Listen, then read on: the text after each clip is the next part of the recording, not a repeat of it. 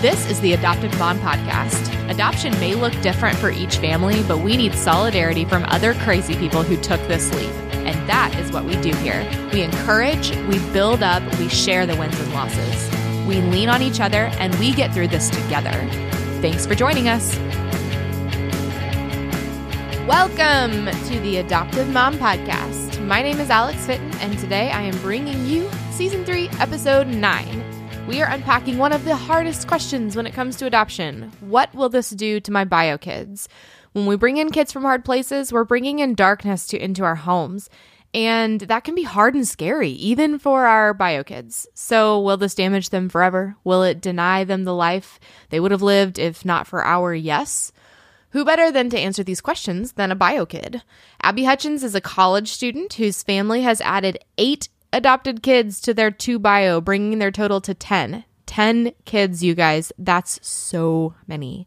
On top of that, Abby was not super young when her family began their journey, so she was old enough to remember life before the craziness. She's also, they have one adopted kid who is older than her, and she's like pseudo-adopted, but other than that, Abby is the oldest, so she gets to be the helper, and we're going to unpack that too. She's incredibly wise for her age, and so I am so honored that she shared with us on the show. A few housekeeping items. I'm still running my sticker special for National Adoption Month when you sign up for my email list at theadoptivemompodcast.com/email. So what are you waiting for? Sign up now and get a sweet AMP sticker right to your mailbox.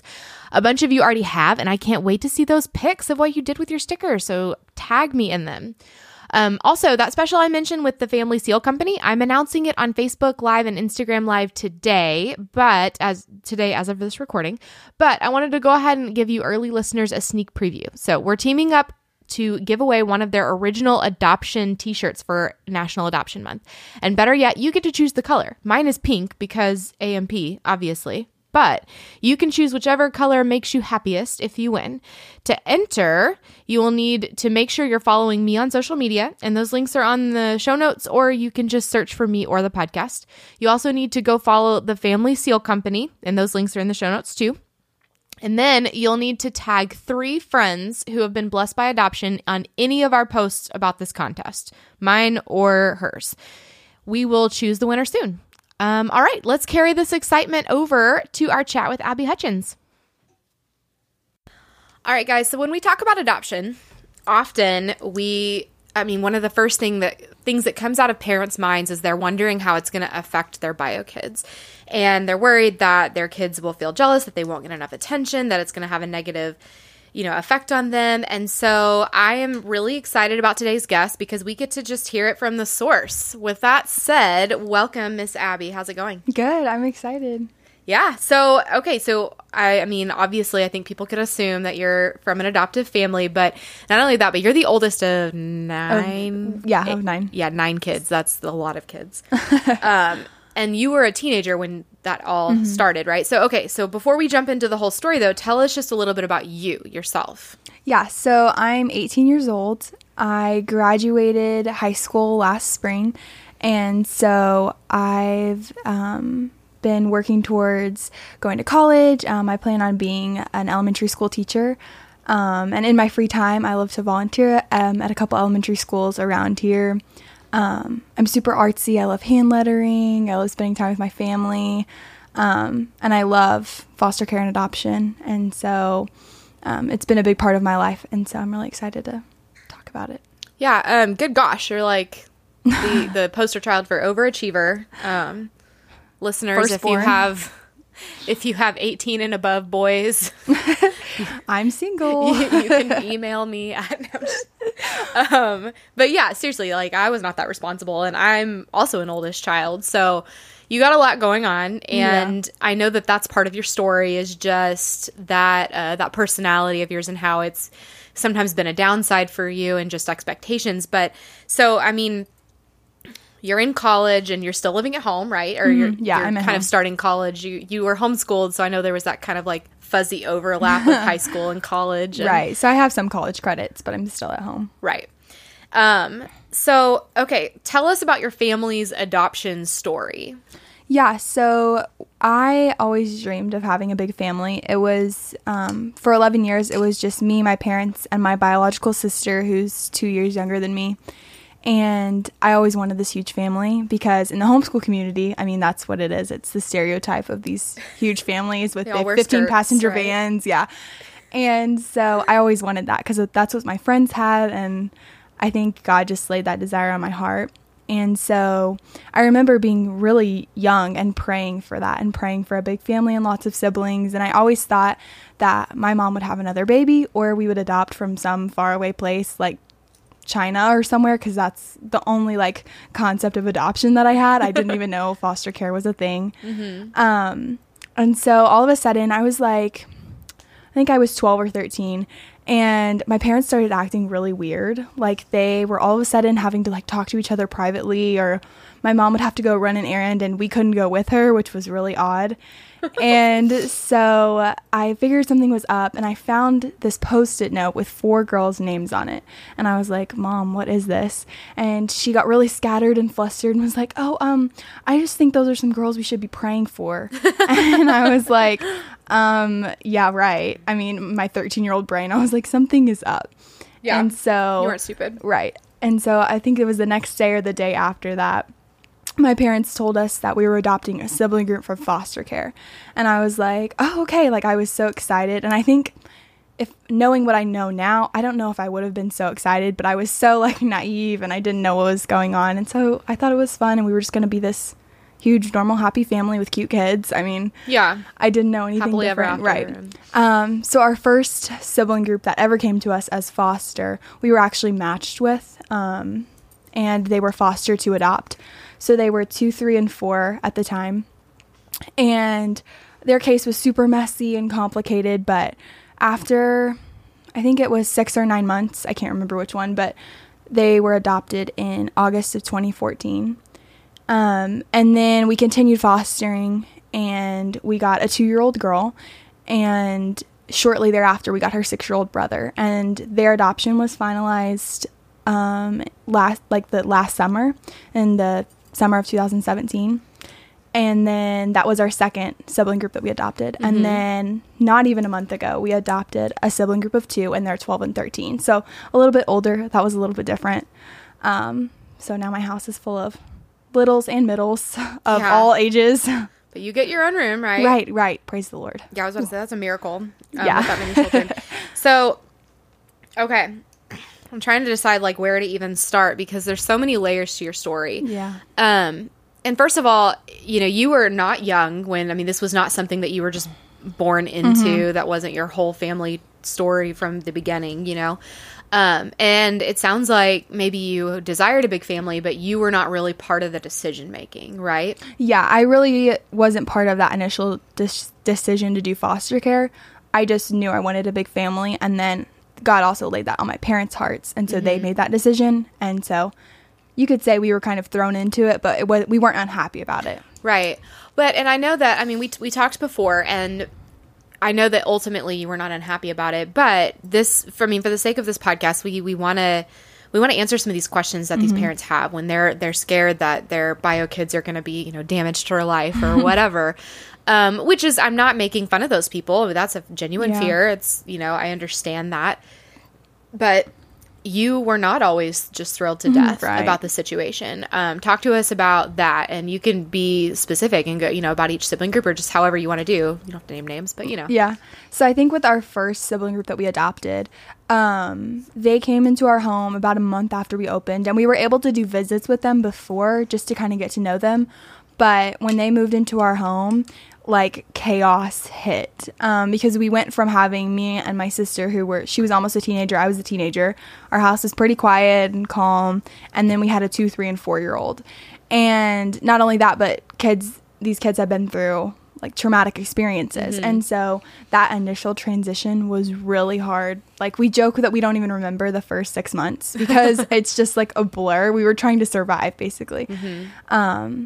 And it was really hard when the oldest, she came actually the day after she turned 5, but she really had a lot of anger, and she was testing us to see if we say we love her, but do we really? And she was trying to get those reactions out of us and trying to see how far she could push us. And that was really hard because I wasn't expecting that at all. Whenever my parents said we were adopting a sibling group, I just assumed that they would come into our house and it would be like all normal, because I didn't know anything about trauma or attachment or anything like that. And so when I think about hard times, like that was the hardest time, that initial jump into foster care and adoption, because we had no idea what we were doing. And we had these 3 kids who needed a family, but at the same time were struggling with stuff of their own.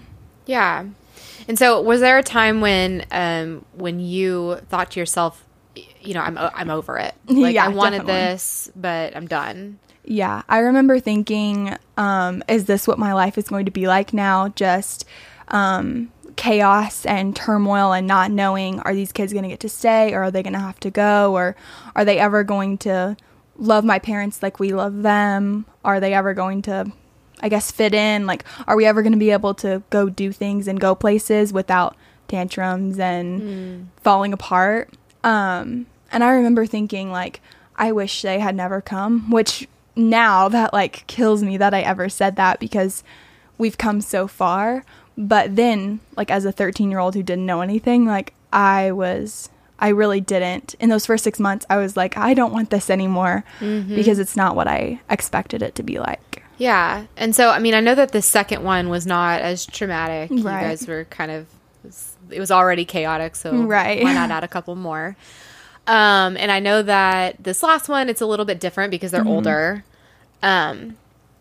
And I know that with attachment and everything, that's always going to be different when they're older. But, I think that you're saying, that it kills you. And I think that it's really important that you're able to vocalize that and be honest with yourself that you had those feelings. Because that's something even I, as an adult, struggled with for a long time, just being in denial and pushing those feelings down and pretending like they didn't exist. So the fact that you can verbalize those things and also verbalize them with your parents, I mean, that shows that your parents are there and that they're safe and that you feel safe with them. And I think that all points to really good things. So I want to highlight something that you've been talking about. So as you've been talking, you've said the words us and we a lot. Oh, yeah. And I think that is really interesting because so many bio kids, I think, would just, or this is the parent fear, that their kids are just going to be smashed against the wall. Like, nobody cares about them anymore. So they're just going to run off and do whatever they want, or they're going to feel neglected or whatever. And I know that this us and we mentality that you have has a positive and a negative side. So let's talk about the positive first. So I think that it's really great that you have had such a hands-on approach to your family's story. What are some of the things that you specifically do for your family?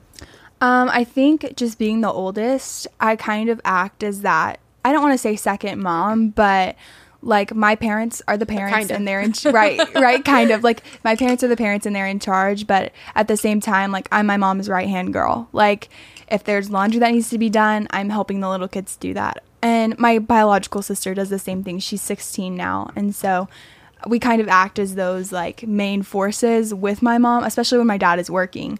We're kind of like running the house.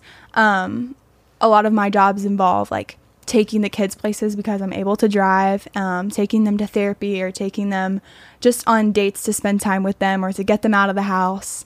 I'm super obsessed with their clothes and their hair and making sure they look nice and presentable. And so I do that a lot. I'm just getting them ready to go places. And then also, like, with as far as bedtime wise, some of my siblings prefer to like help in the kitchen at bedtime, whereas I like to be in with the kids and like reading them a story or helping put them to bed, and just being kind of like, I guess, big sister, but also like second mom. Like, the little kids look at me more of an authority than my sister. My sister plays with them more and is more of like, I don't want to say she's fun the fun one. parent. She's the fun parent, and I'm the authoritative one. Oh, that's hilarious. But I think they see me more as a, why can't I say that? It's okay. Of an authority. And so that's got its good side and bad side, but I'm definitely my mom's like second in command, I guess. Yeah. And so I mean, that's interesting, and I'm not trying to like bum anyone out, but I mean, considering taking a second and thinking about the teenager child, it's not really childhood anymore, but like the adolescence that you could have had. You know, you could be sleeping until 11. You could just like have a normal job at a fast food restaurant or just whatever and like do what you want to do. And that's not your life. Do you ever mourn that? I think sometimes, but my parents do a really, really good job of making sure that I'm able to do the things that I want to do. And I mean, sometimes they look at me and say, you know, it is a sacrifice. We need you home right now to help watch the kids because we're a big family and we're a team and we chip in together. But at the same time, they do a great job of making sure if I want to go to a friend's house, I can go do that. Or if I want to go on a trip, my dad will take me and we'll just make sure we have someone at home helping my mom with the kids. And so they do a really good job at that. But then there are some times where I wish we could all go see a movie together, like a quote unquote normal family would be able to do. And we just can't do that. Or go to like a party all together. We can do that, but we stay like an hour and then we've got to go home, get the kids to bed, get them in pajamas, you know, all those things. And so, stressful. And so sometimes I have wished in the past that we could just be a normal family and we could hang at a party or we could go do those things. But at the same time, my parents have done a really good job of making sure that I'm able to do the things that I want to do. Yeah, I think that's great. And I think that must have taken intentionality on your parents' part because as a stressed out parent, I can only imagine that that's a sacrifice on their part too. And I think that that's great. But I'm sure it takes intentionality to not just do what's easy, which would be to have you there to help or whatever, but to do what's best for you too, their bio kid / just their kid along with all the other kids. And it doesn't always work either. I mean, there are days where like I want to be going to do this with friends and I have to say, no, I have to stay home with the little kids. Yeah. And in the moment, sometimes that's disappointing, but in the end, like I wouldn't trade that for anything else because of how much I love my family and how like adoption has impacted me positively in that way. And so I know that you and I have talked before, and this is that like downside a little bit that we mentioned earlier, but with all this responsibility comes a lot of pressure on you. And I know that that's something that you've worked through or you are working through. But talk to us about that process. What were some of the heavier things that has come with this for you? I think just being the oldest, you have a lot of responsibility naturally, no matter what family you come from. But then also just having so many younger siblings and just the hard places that they've come from. Sometimes it is hard because I'm expected to be with them that much more, I guess, if that makes sense. And so I guess it goes back to we can't be like a typical American family where, you know, at night we're throwing a football in the yard and dad's making burgers, you know, and we can do those type of things, but our family looks different. And so I think that's something that I've had to like come to terms with, that my family isn't going to look like my best friend's family who has 2 sisters and they can kind of do whatever they want whenever they want. And so that's been something really tough that I struggled with, especially in the beginning, and still kind of struggle with. But I think growing up and as I've gotten older, I've been able to see the big picture better, and realize that even though my family's normal doesn't look like someone else's normal, we can still be happy and together, and there doesn't have to be this pressure to be like everyone else because our story is different. What are some of the things that helped you get to that conclusion? I think just honestly I think prayer helped a lot, just knowing that God has a plan for our life and it's not going to look like someone else's. And then also, I think as we've fostered and as we've adopted, my love and passion for kids in foster care in general and my siblings has grown. And so that's really helped me come to terms with the fact that, yeah, our family doesn't look like someone else's, but our family is awesome the way it is. And we have this awesome story to tell. And I love the story that my family has. And so I think through prayer and just like getting older and becoming more mature has made me realize how good we have it. And even though our family can't drop everything and go on a week-long vacation every year, we still have that joy in life. And I think I've learned that through prayer. Wow. The story that you're talking about has covered so much time, but I'm sorry, so much like, what am I trying to say? So much in such a little time. And I know that you've learned a lot, your family's learned a lot, and then your role has not necessarily changed because you were always the oldest and your personality was, I'm sure, set in stone early on, just like mine was. But your role within the family has changed, and that's something we've been talking about. And I know that when we've talked before and you said that there was a point in time in your life where you weren't sure why you were valuable or how you were valued within your family. Talk to us about that. Yeah, so I think as the oldest, I do lots of work for my family, and that's not necessarily bad. It's taught me a lot. But at the same time, I think sometimes it's easy to fall into, as a bio kid, you're valued for what you do. And even if that's not spoken, I remember like going on a trip and coming home and my mom saying, "Oh, I missed you." And my mind immediately went to, "Oh yeah, you missed me because there was no one to unload the dishwasher when you needed it. You wanted to go do this, or you needed to go run this errand and there was no one to watch the kids."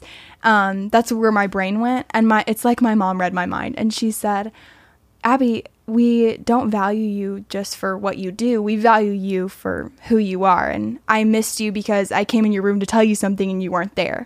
Or I missed you because I wanted to show you this picture on Instagram and you weren't there." And so that really meant a lot, and it really validated to me that I'm valued not just for what I do for my family, but I'm valued for like who I am and how I fit into the family. And I'm not like the help of the family. I'm not the servant or the maid, and not that I'm treated that way at all, but I think when you do so much work for that team that it's easy to fall into that. But I feel valued just as a member and as a kid in my family, not necessarily as for the work that I do. Absolutely. I mean, I can totally see how you would feel that way, because I think that would be a struggle with any big family, especially. But us older kids, you know, I've said that a lot, oldest child. And I say that because Abby and I have talked before, and we're both like fascinated by birth order effect. And both of us are children. And so I think that we are naturally predisposed to feel the weight of responsibility more than younger siblings would. And that can be so great, but it can also be so heavy and hard because you do often feel undervalued or just useful, not wanted or, you know, whatever else. And often I'm sure that that's just in our heads or whatever. But what were some of the specific things besides that one incident that your parents did to change that in your mind? Like to change me from being like to change that perception. Oh, okay. I think something that they're really good at is spending one-on-one time with each one of us. And that's hard because there's 9 of us. But even something simple like, "Hey, do you want to run to the store with me?" I mean, my dad could go alone and be just fine and do it probably quicker, but he wants to spend that one-on-one time with us. And I mean, it doesn't even have to be anything special, but just getting in the car together and driving somewhere and just talking. It makes you feel really valued for who you are, and that they want to spend time with you and want to get to know you better and want to know what's happening in your life. Because, I mean, with 9 of us, I could easily be struggling with a school assignment, and if I never told anyone, they might not ever know. Whereas if we are spending that time together, I can really open up and talk about what's going on, what's happy, what's sad, what's good and bad. And so I think they're really good at spending that one-on-one time, which helps change that perspective from feeling like I'm valued for what I do, but I'm valued for like who I am. I think that's so great. And it's so important for adoptive parents to know that, because even though, I mean, I think that that's the fear, is that there are so many parents who are afraid that they're not going to be able to do that well. So let's not even try.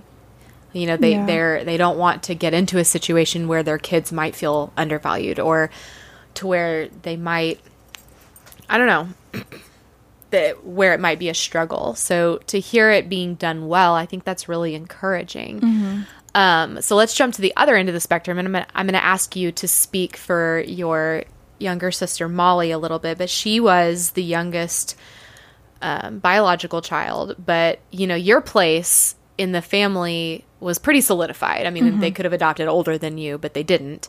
But Molly, like, completely lost her youngest child status. So how do you think that affected her? Do you think it was different? Yeah, it was really different, especially with that first sibling group that we had.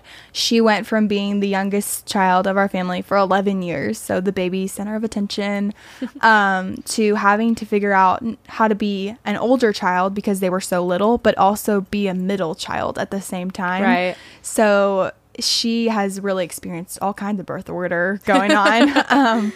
But it was really hard for her at first to try to figure out that role, because she basically was dethroned from the baby position, and she had to become this role model and this big sister for these little kids. Because for me, it really didn't change. I just had more people to boss around and tell what to do as the oldest child. And so for her, she would get caught in the middle of being their playmate, like a youngest child might be, and mm-hmm. then being their hammer, the boss, wanting to tell them what to do.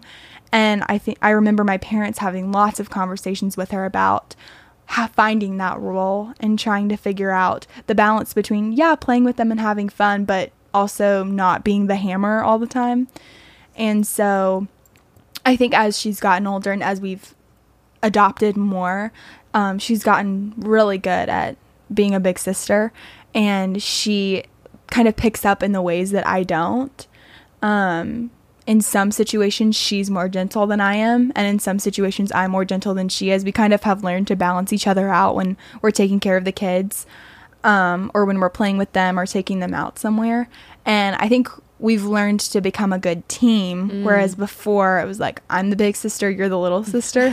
And even though we still have some of those moments of disagreement, but we've learned to kind of like stick together and be there for our younger siblings, and that's been a big change.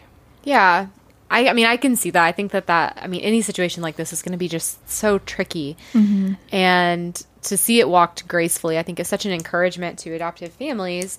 But let's move on into just some of the things that you've learned as a bio kid walking this thing. Because again, you didn't really have a choice in the matter.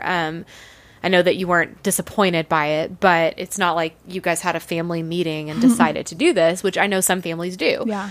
But having not really had a choice in it, and having moments of, hey, what are we doing here? Can we just go back to normal? And which is totally normal and fine. Those are normal feelings to have. But, you know, this is a journey that you probably never saw yourself on. And I say that as an adoptive parent who is in the same situation. You know, adoption seems, I'm not even going to say like it's great or anything like that, because I think that we all know it's going to be hard, but we don't understand the nitty gritty, the trauma, the day in, day out struggles. And as a parent, that's something that, you know, we make this choice. We feel called to do it, and we do it, and we learn along the way. But as a bio kid, that wasn't your choice. You might not have been called to do that. You were just kind of along for the ride. And it sounds like you've risen to the occasion. But what are some of the things that, you know, you never thought you would learn or figure out or be a part of, but you have been? I think one of the biggest things that I've learned is that, it's going to sound weird, but I've learned how selfish I was before adoption, because looking back, I mean, if you had asked me, 13-year-old Abby, are you selfish? I would have said, oh no, like not at all. But looking back, I mean, I was self-centered, and not that I don't ever have moments of self-centeredness now, but I basically thought the world revolved around me and what I wanted to do and accomplish. And I wasn't aware of kids in foster care. Like, I knew there were kids that didn't have what I had, but it wasn't a reality to me. Like, I don't even remember thinking about foster care at all. Like, I don't even know how I discovered that it was a thing. And so the biggest thing that I've learned is just how to care for others and how to consider them better than yourself. And that's been really hard in some situations because we've had kids or foster kids come into our home where it's really hard to consider them better than yourself.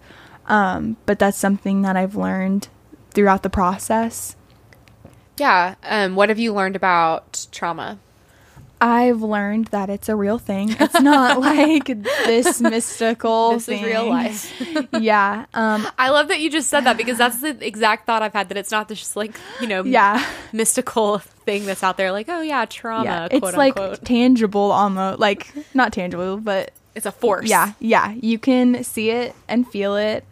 I've learned that it affects the way kids' brains function. I don't think I really realized that. I considered trauma something bad that happens to you, not necessarily how you react to that thing or how your brain reacts to it. And so I think just having kids that have been through trauma and not only having them, but seeing the long-term effects of that, it's really shown me how to be sensitive and care about their needs and their feelings to try to help them cope with things that have happened or triggers that trigger some kind of traumatic event in their life. What are some of the things that trauma has caused, damage to you, honestly? When you say that, the first thing that comes to my mind is one of my brothers has PTSD like symptoms. And so one time I was 13 or 14 and he was 8 or 9, and we were playing a rough game in the front yard. And we were playing like a wrestling game where someone throws the ball and then you wrestle to stand up holding the ball, kind of like King of the Mountain or something. And we were playing it together and we were having fun. It's a game that we had played my whole life. And I looked down at my brother and his face, almost goes white. And he starts shaking and just ramming his head repeatedly into my stomach. And I kept yelling, stop, stop, stop, that hurts. It was hurting me. Right. And he wouldn't stop, and I couldn't get him off of me. And so I started yelling for my parents, and they came running out of the house and pulled him off. And that was the first time I really realized what trauma could do, because it wasn't me that was hurting him and he was having to defend himself. I just triggered that response to something in his past where someone had hurt him and he needed to defend himself. And so that day, he stayed in his room the rest of the day, not because of punishment, but he was just mortified that he ever did that, because he came back to his senses and realized that he hurt me out of that fight or flight reaction. And it took our relationship a while to heal after that, because I really didn't understand what had happened and he really didn't understand what had happened. And so we had to have a conversation. My parents had to have a conversation with me about, what these kids have been through and how trauma works and how his brain just associated that physical contact with a time where he had to use physical contact. Yeah. And so that was the time that I really remember it being like, whoa, trauma is real. And so I think knowing what I know about trauma now has helped me relate to kids that we have, or my siblings even, because now I know, like, me and my brother now, we don't play that game anymore, and we don't roughhouse anymore, just because I know that about him now. And we're able to move on from that. And we have a great relationship now. But that was the time when I really remember seeing trauma in full force. Yeah. So what are some of the, what's one of the like biggest sacrifices you've had to make for your family, or just biggest time, or one of the, what am I trying to say? Sorry. One of the harder times where you're just kind of like, I don't know, I wish this wasn't my life, or this would be awesome if this was not happening right now, or whatever. What was one of the harder times like that? I think in general is just when my friends will text me and say, hey, do you want to come meet us somewhere? And I'm not able to do that because I'm helping with little kids. And there are some points when I love that, and I always love my family. But there are some points when that's hard, because I do want to go and I do want to spend time with them, or I do want us to be able to go as a normal family out to eat. Whereas you can't really do that when you have 9 kids because it costs $300,000 or, you know. So there are times like, and it kind of goes back to the normal family versus not normal family thing. And I think that's been the biggest struggle that I've had to kind of deal with is we're not always able to go and do. We spend a lot of time at home. The little kids spend a lot of time at home because that's where we work the best, especially because they're so little right now. Yeah. That's your home base. Yeah, it's our home base, our safe place. I know that. Yeah. And so that's been hard to find that balance of, because I am such a goer and a doer and I want to do all the things all the time, whereas my family can't do that. And I've just had to come to terms with that. And as they've gotten older, we're able to do more things. I'm able to take 1 or 2 of them with me when I go places and not have tantrums and people running away and stuff like that. But it's something that's been hard to try to realize is we can't always go and do everything, and that's okay. Yeah. So, okay, we've established that you are wise beyond your years and that you're just a really good person. But be honest, do you have moments of resentment? Do you have moments of still just being kind of over it, or, I don't know, bitterness about the situation? I think I have moments. I do have moments. Not as often as I used to. But there are moments, especially I think after this last adoption of the 2 older ones, that was really hard because there's this stigma around older kids that they cause more problems, and that's sometimes true because they've been through a lot. Yeah. But my relationship with them is very different than my relationship with the little ones. And so that's been really hard, especially when you've got a 13-year-old that's causing chaos in your house and you're in your room and you're like, why is this happening? Could we just like not have this going on? Could we not have this chaos? Mm-hmm. And I don't think I ever wish that it had never happened. Sometimes I just wish it was easier or we could just move on faster past it. Yeah. And just that they could like get it together. I know I have feelings like that where you're like, goodness, like pull yourself together, man. Right. Like sometimes my parents are talking to one of the older ones and the older one keeps talking back and I'm like, no, don't do it. I'm in my room like, no, mistake number 1, mistake number 2. I'm like trying to cheer them on and like coach them through this because I'm like, we don't want this chaos or this showdown to happen. Right. But I guess they need that to learn. And I guess I need that to grow, to just come to terms with the fact that this is my family and this is the family that God has given me. And I think sometimes there are moments of, wow, I wish this would not happen. Yeah. But it's getting better as I'm getting older and just, I love my siblings more and more each day. And so I think it's a testament that, you know, you're 18 now. Mm-hmm. You're released legally. Or, I mean, you've been released for a while. But I just mean, like, if you were going to bow out, now would be, like, an appropriate, acceptable time for that. And you're choosing to stay. Why is that? I think it's really because I love my family. But then there's also the flip side of sometimes I do feel, like, not obligated, but almost, what would my family do without me? And I think sometimes that's healthy and sometimes that's not. I think that's a good way to say it sometimes. But it's true. Yeah. So, like, when I go on a trip, like, I just miss my family. And all of my friends are like, oh, no, I'd be happy to get out of that house. I mean, with all those kids. And, I mean, there are moments of, like, ooh, I'm glad I'm not home right now. But then at the end of the day, I really do love my family. And people always ask me, like, how do you love them? Like, you were born into the same family. And really, to me, it's no different. Like, I love them each so much that I miss them when I'm gone. And I don't want to move out and miss them growing up because a lot of them are still so little.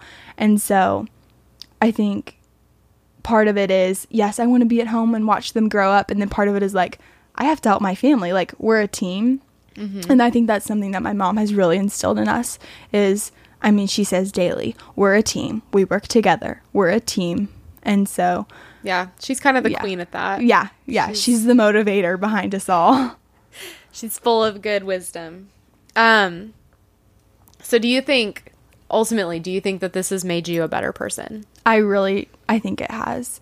I always tell people when I talk to foster parents, or I talk to people who are going to be foster parents, the main question they ask me is foster care and adoption going to ruin our kids' lives? Yeah. I mean, that's literally what they say to me. It's a legitimate question. And I always tell them that aside from like accepting Jesus in my life, adoption is the best thing that's ever happened to me. And that surprises a lot of people because they're like, whoa, really? Are you serious? And it really has, because it's not only shown me how to care for others, but it's also shown me how like Jesus cares for us and how I'm adopted into his family. Like, I don't deserve it. Like, these kids don't, not all of them deserve it. And so it's changed my heart in a way that I don't think anything else could have. Yeah. Oh, I mean, as a parent, I know that. You sound like a parent in so many ways, so many things that you're saying. But let me throw this one at you. Do you think Molly would say the same thing? I think she would. I think she would definitely say that it's changed her. And I can see that it's changed her in a lot of the same ways. But then there are some different ways because we don't have the same role. So, like, I mean, it's definitely changed us both. And I think in the selfless department, I think it's changed us both. I can see her daily. I mean, just sacrificing a lot and putting others before herself. But then there are other ways, and I think she might answer differently in a different way that it's changed her. I mean, because it basically changed her role in our family. So she might say a little different, but. Yeah. So before we jump into these closing questions, I often post on Facebook just asking if anyone has any like crowd questions for whoever I'm interviewing. And all the questions were things we've already talked about, except the question was, what questions do you have for a teenage bio kid from an adoptive family? And Kelly Crouch, shout out to season 1, episode 2, the most hilarious person on the planet. I love her. Said, why don't you listen the first time? Can you put your phone down? These are questions that I ask my bio team frequently. I just had to throw that in there because Kelly's really, really funny. Okay, but as far as closing questions go, you ready for this? Yeah. Good deal. So what do you wish that someone had told you at the beginning of this journey? I wish someone had told me that your life is never going to be normal again, but you'll find your new normal. And I remember my parents kind of touching on that, but I wish someone had just looked at me and said that to me, because I think at the very beginning, I just wanted my old normal and I wanted my life how it was because I didn't know that we could ever get it back together again. Right. But now, like, this is our normal and I can't imagine my life not how it is. And so that's how I know, like, we found it. Like, this is our new normal and this is my life now, because it's so weird to think of my siblings not being there and us not being an adoptive family. And so I wish someone had told me that. That's a good one. I wish someone had told me that too. Because it's so hard. You're just like, my life is ruined. Really, really. But you'll get it back together. Okay. Cover your ears, Jen. And Abby, you have to be honest. What is something that you wish your parents had done differently in regards to you as their bio kid? I wish we would have been prepared more up front. And I don't really know how much my parents could have helped with this because they didn't even really know truly what they were getting themselves into. But I wish I had known about trauma and that our life, it's not like these cute preschoolers walk in the door and you're a big happy family going on vacation. Right. I didn't know that. And I didn't know how they were going to be angry or how they were going to be sad or how to deal with behavior. I wasn't used to seeing my parents as such like disciplinary figures because they acted that way when me and my sister were little, but I hadn't seen that side of them in a long time. Right. And so I remember being frustrated with them that they were constantly on these little kids trying to instill these expectations when really they did that to me when I was little. I just don't remember. Right. And so I wish I'd been more prepared for what was going to happen, because I feel like in the beginning we were just kind of thrown in And I didn't know what to expect at all. So yeah, no, that's a good one. I think that, I mean, I would echo that for myself even. So that's great. So what is your favorite way that your tribe, and by that I mean your friends, not your family's friends, but just your friends, how have they supported you or made you feel, I don't know, secure or safe or whatever through this process? Maybe when you're confused or you're frustrated or you're scared or sad or just whatever. How have they supported you? I think just listening is a big thing, because my friends really don't understand the adoption world. I mean, they just don't, because they haven't walked through it. And so I think just listening, and I mean, you don't even have to say anything back, just being there to listen and reassure me that it's going to be okay. Or if my family is struggling with a certain kid, instead of saying, hey, Abby, how's your family doing today? Saying, hey, Abby, how are you doing today? Do you want to go to lunch and just get your mind off things? Do you want to go grab coffee? Hey, my family's going to Silver Dollar City tomorrow. Do you want to come? And just making sure that, like, I'm okay, even if something's fallen apart in our family. Yeah. Because I think a lot of people see that and say, oh, Abby, how's your mom doing?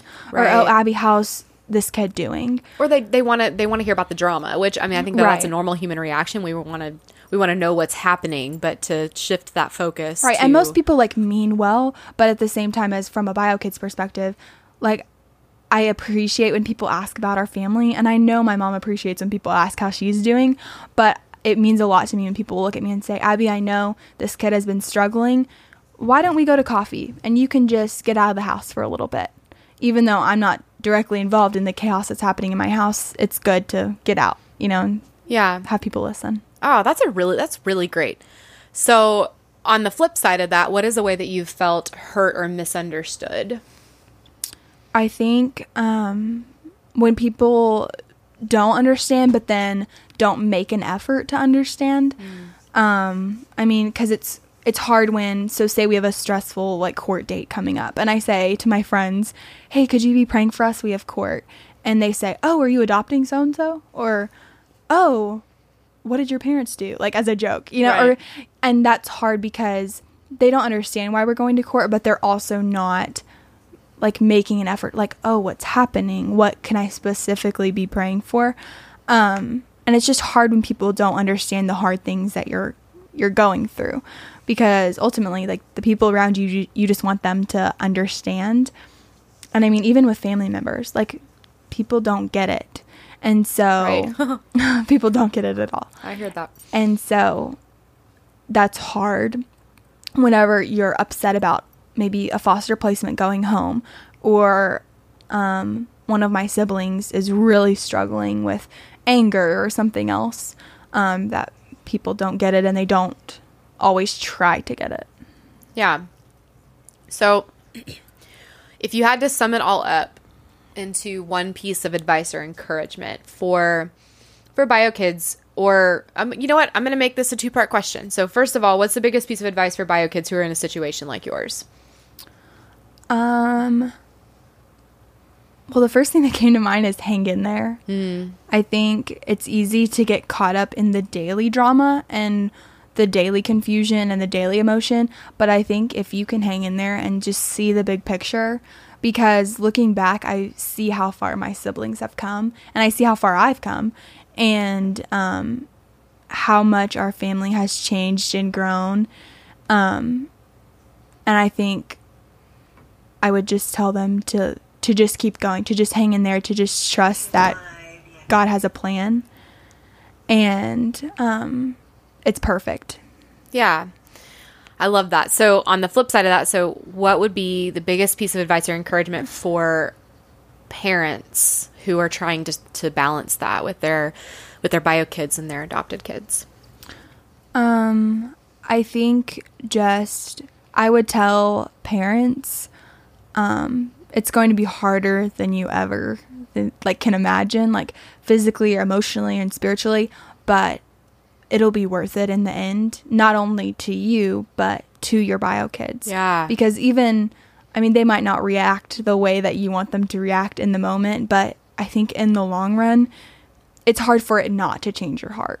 Absolutely. Oh, I think that's a great I don't know. That's a great like quote. Just it's hard for this to not change. I mean, and I've heard people say that when you adopt or you foster, you're giving a gift to your bio kids. And I know it doesn't always feel like a gift, but would you agree with that quote? Yeah, for sure. I think it's almost like discipline. I think like it's painful at the time, but in the end, you're so glad your parents disciplined you because you're a good person. And so hopefully, you're a contributing member to society. And so I think it's like that. Like in the moment, it's going to be hard to adopt. I mean, your kids might not be like, thank you, mom and dad, for this amazing gift. Because I would not have said that. I would not have said that when I was 13. I would have been like, really? This is a bad gift. But this is what we're doing now? Right. But now, I mean, it's the greatest gift. And I don't even really think my parents thought of it that way. I don't think they thought, oh, we're going to give this to Abby and Molly. But I think looking back, I mean, it's been the greatest gift because it's changed who I am. Yeah. So taking that forward, do you think that you'll adopt and foster? Yeah, for sure. Yeah? Yeah. You don't feel like you've already lived your fair share of crazy, like you're done?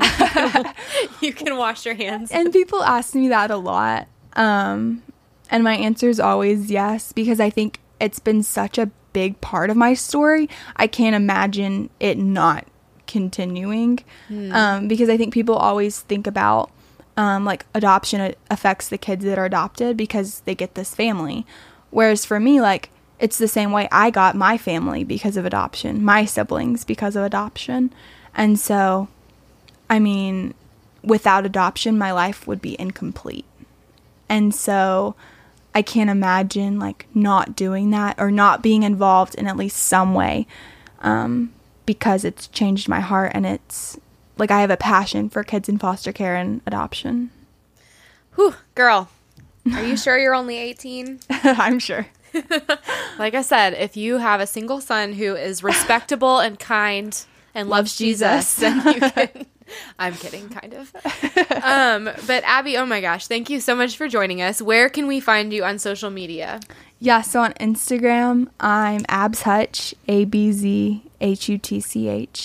And then on Facebook, I'm Abby Hutchins. Nice. And she posts lots of cute pictures of her siblings. And I overgram them.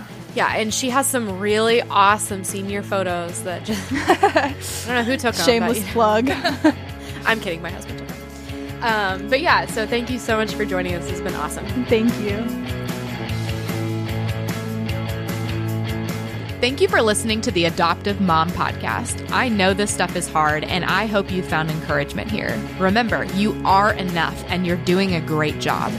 God wants to be at the center of this journey, and He is big enough to redeem all of our mistakes.